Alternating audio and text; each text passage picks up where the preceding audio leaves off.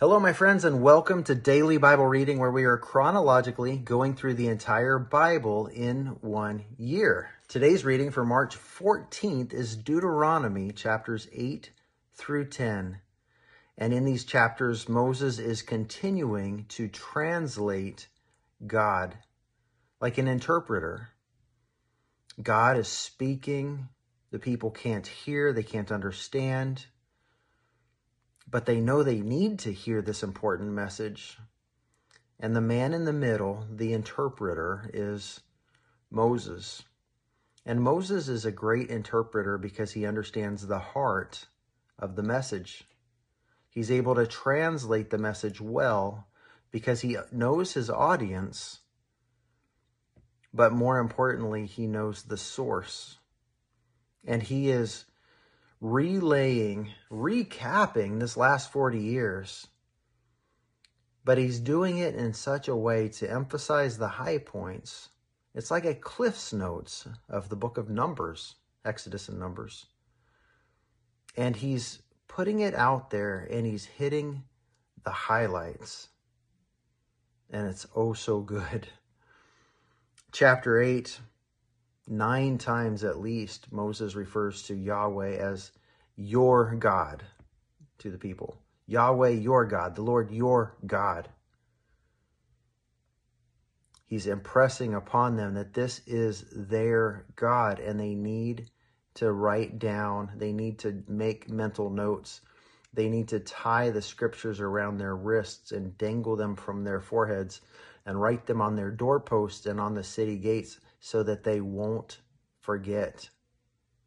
They need to be like the cow, chewing the cud, meditating on the word of God day and night so they don't become proud and exalted. And I see this progression of the why in chapters 8 and 9. Why is it important to keep all these rules? Moses in chapter 8, 6 times he says, so that, or in order to.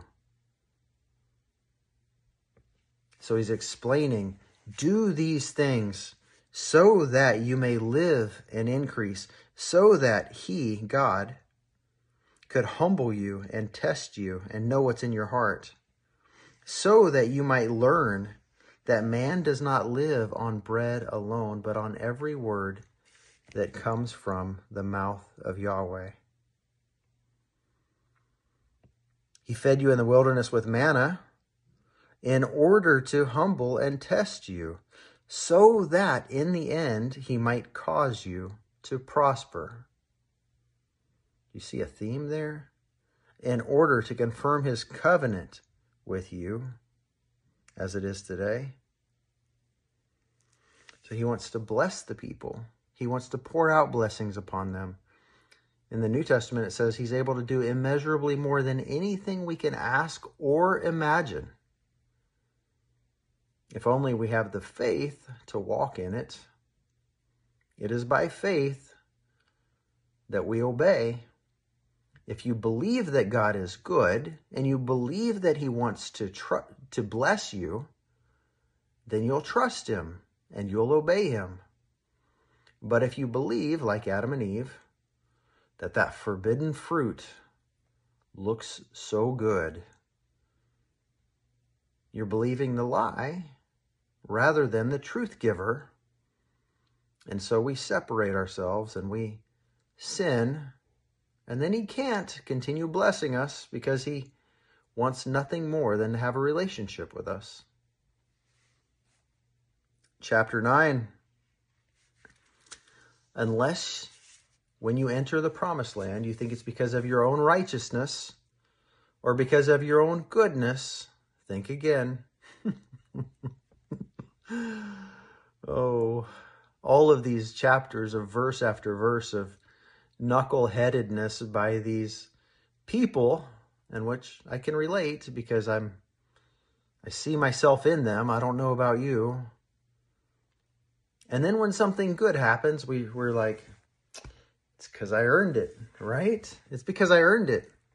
And God says, no, in chapter 9, it's actually because the people in that land now are wicked, even more wicked than you. And God says he's driving them out because of their wickedness. It's not because of your righteousness, Israel.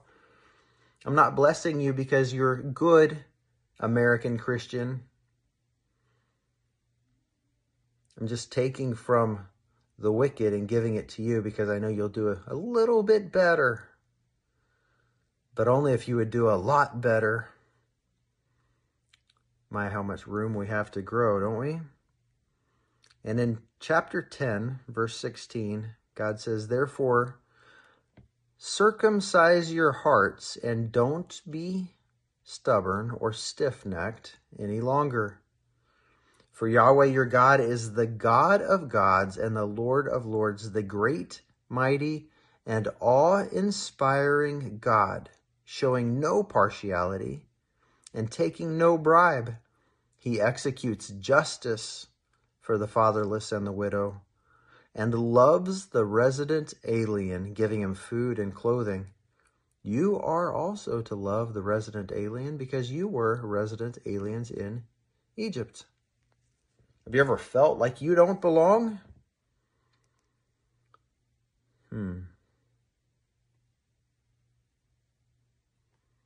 Oh, to understand the heart of God. God, give us eyes to see your heart so that we can be like you and treat people the way you treat them, Father. God bless us. Make us like you so that we can be like you and partner with you to change this world for your glory. How? Through love. Love for the fellow man. God bless you guys. This has been Deuteronomy chapters 8 through 10. See you tomorrow. And thank you for being on this journey with me.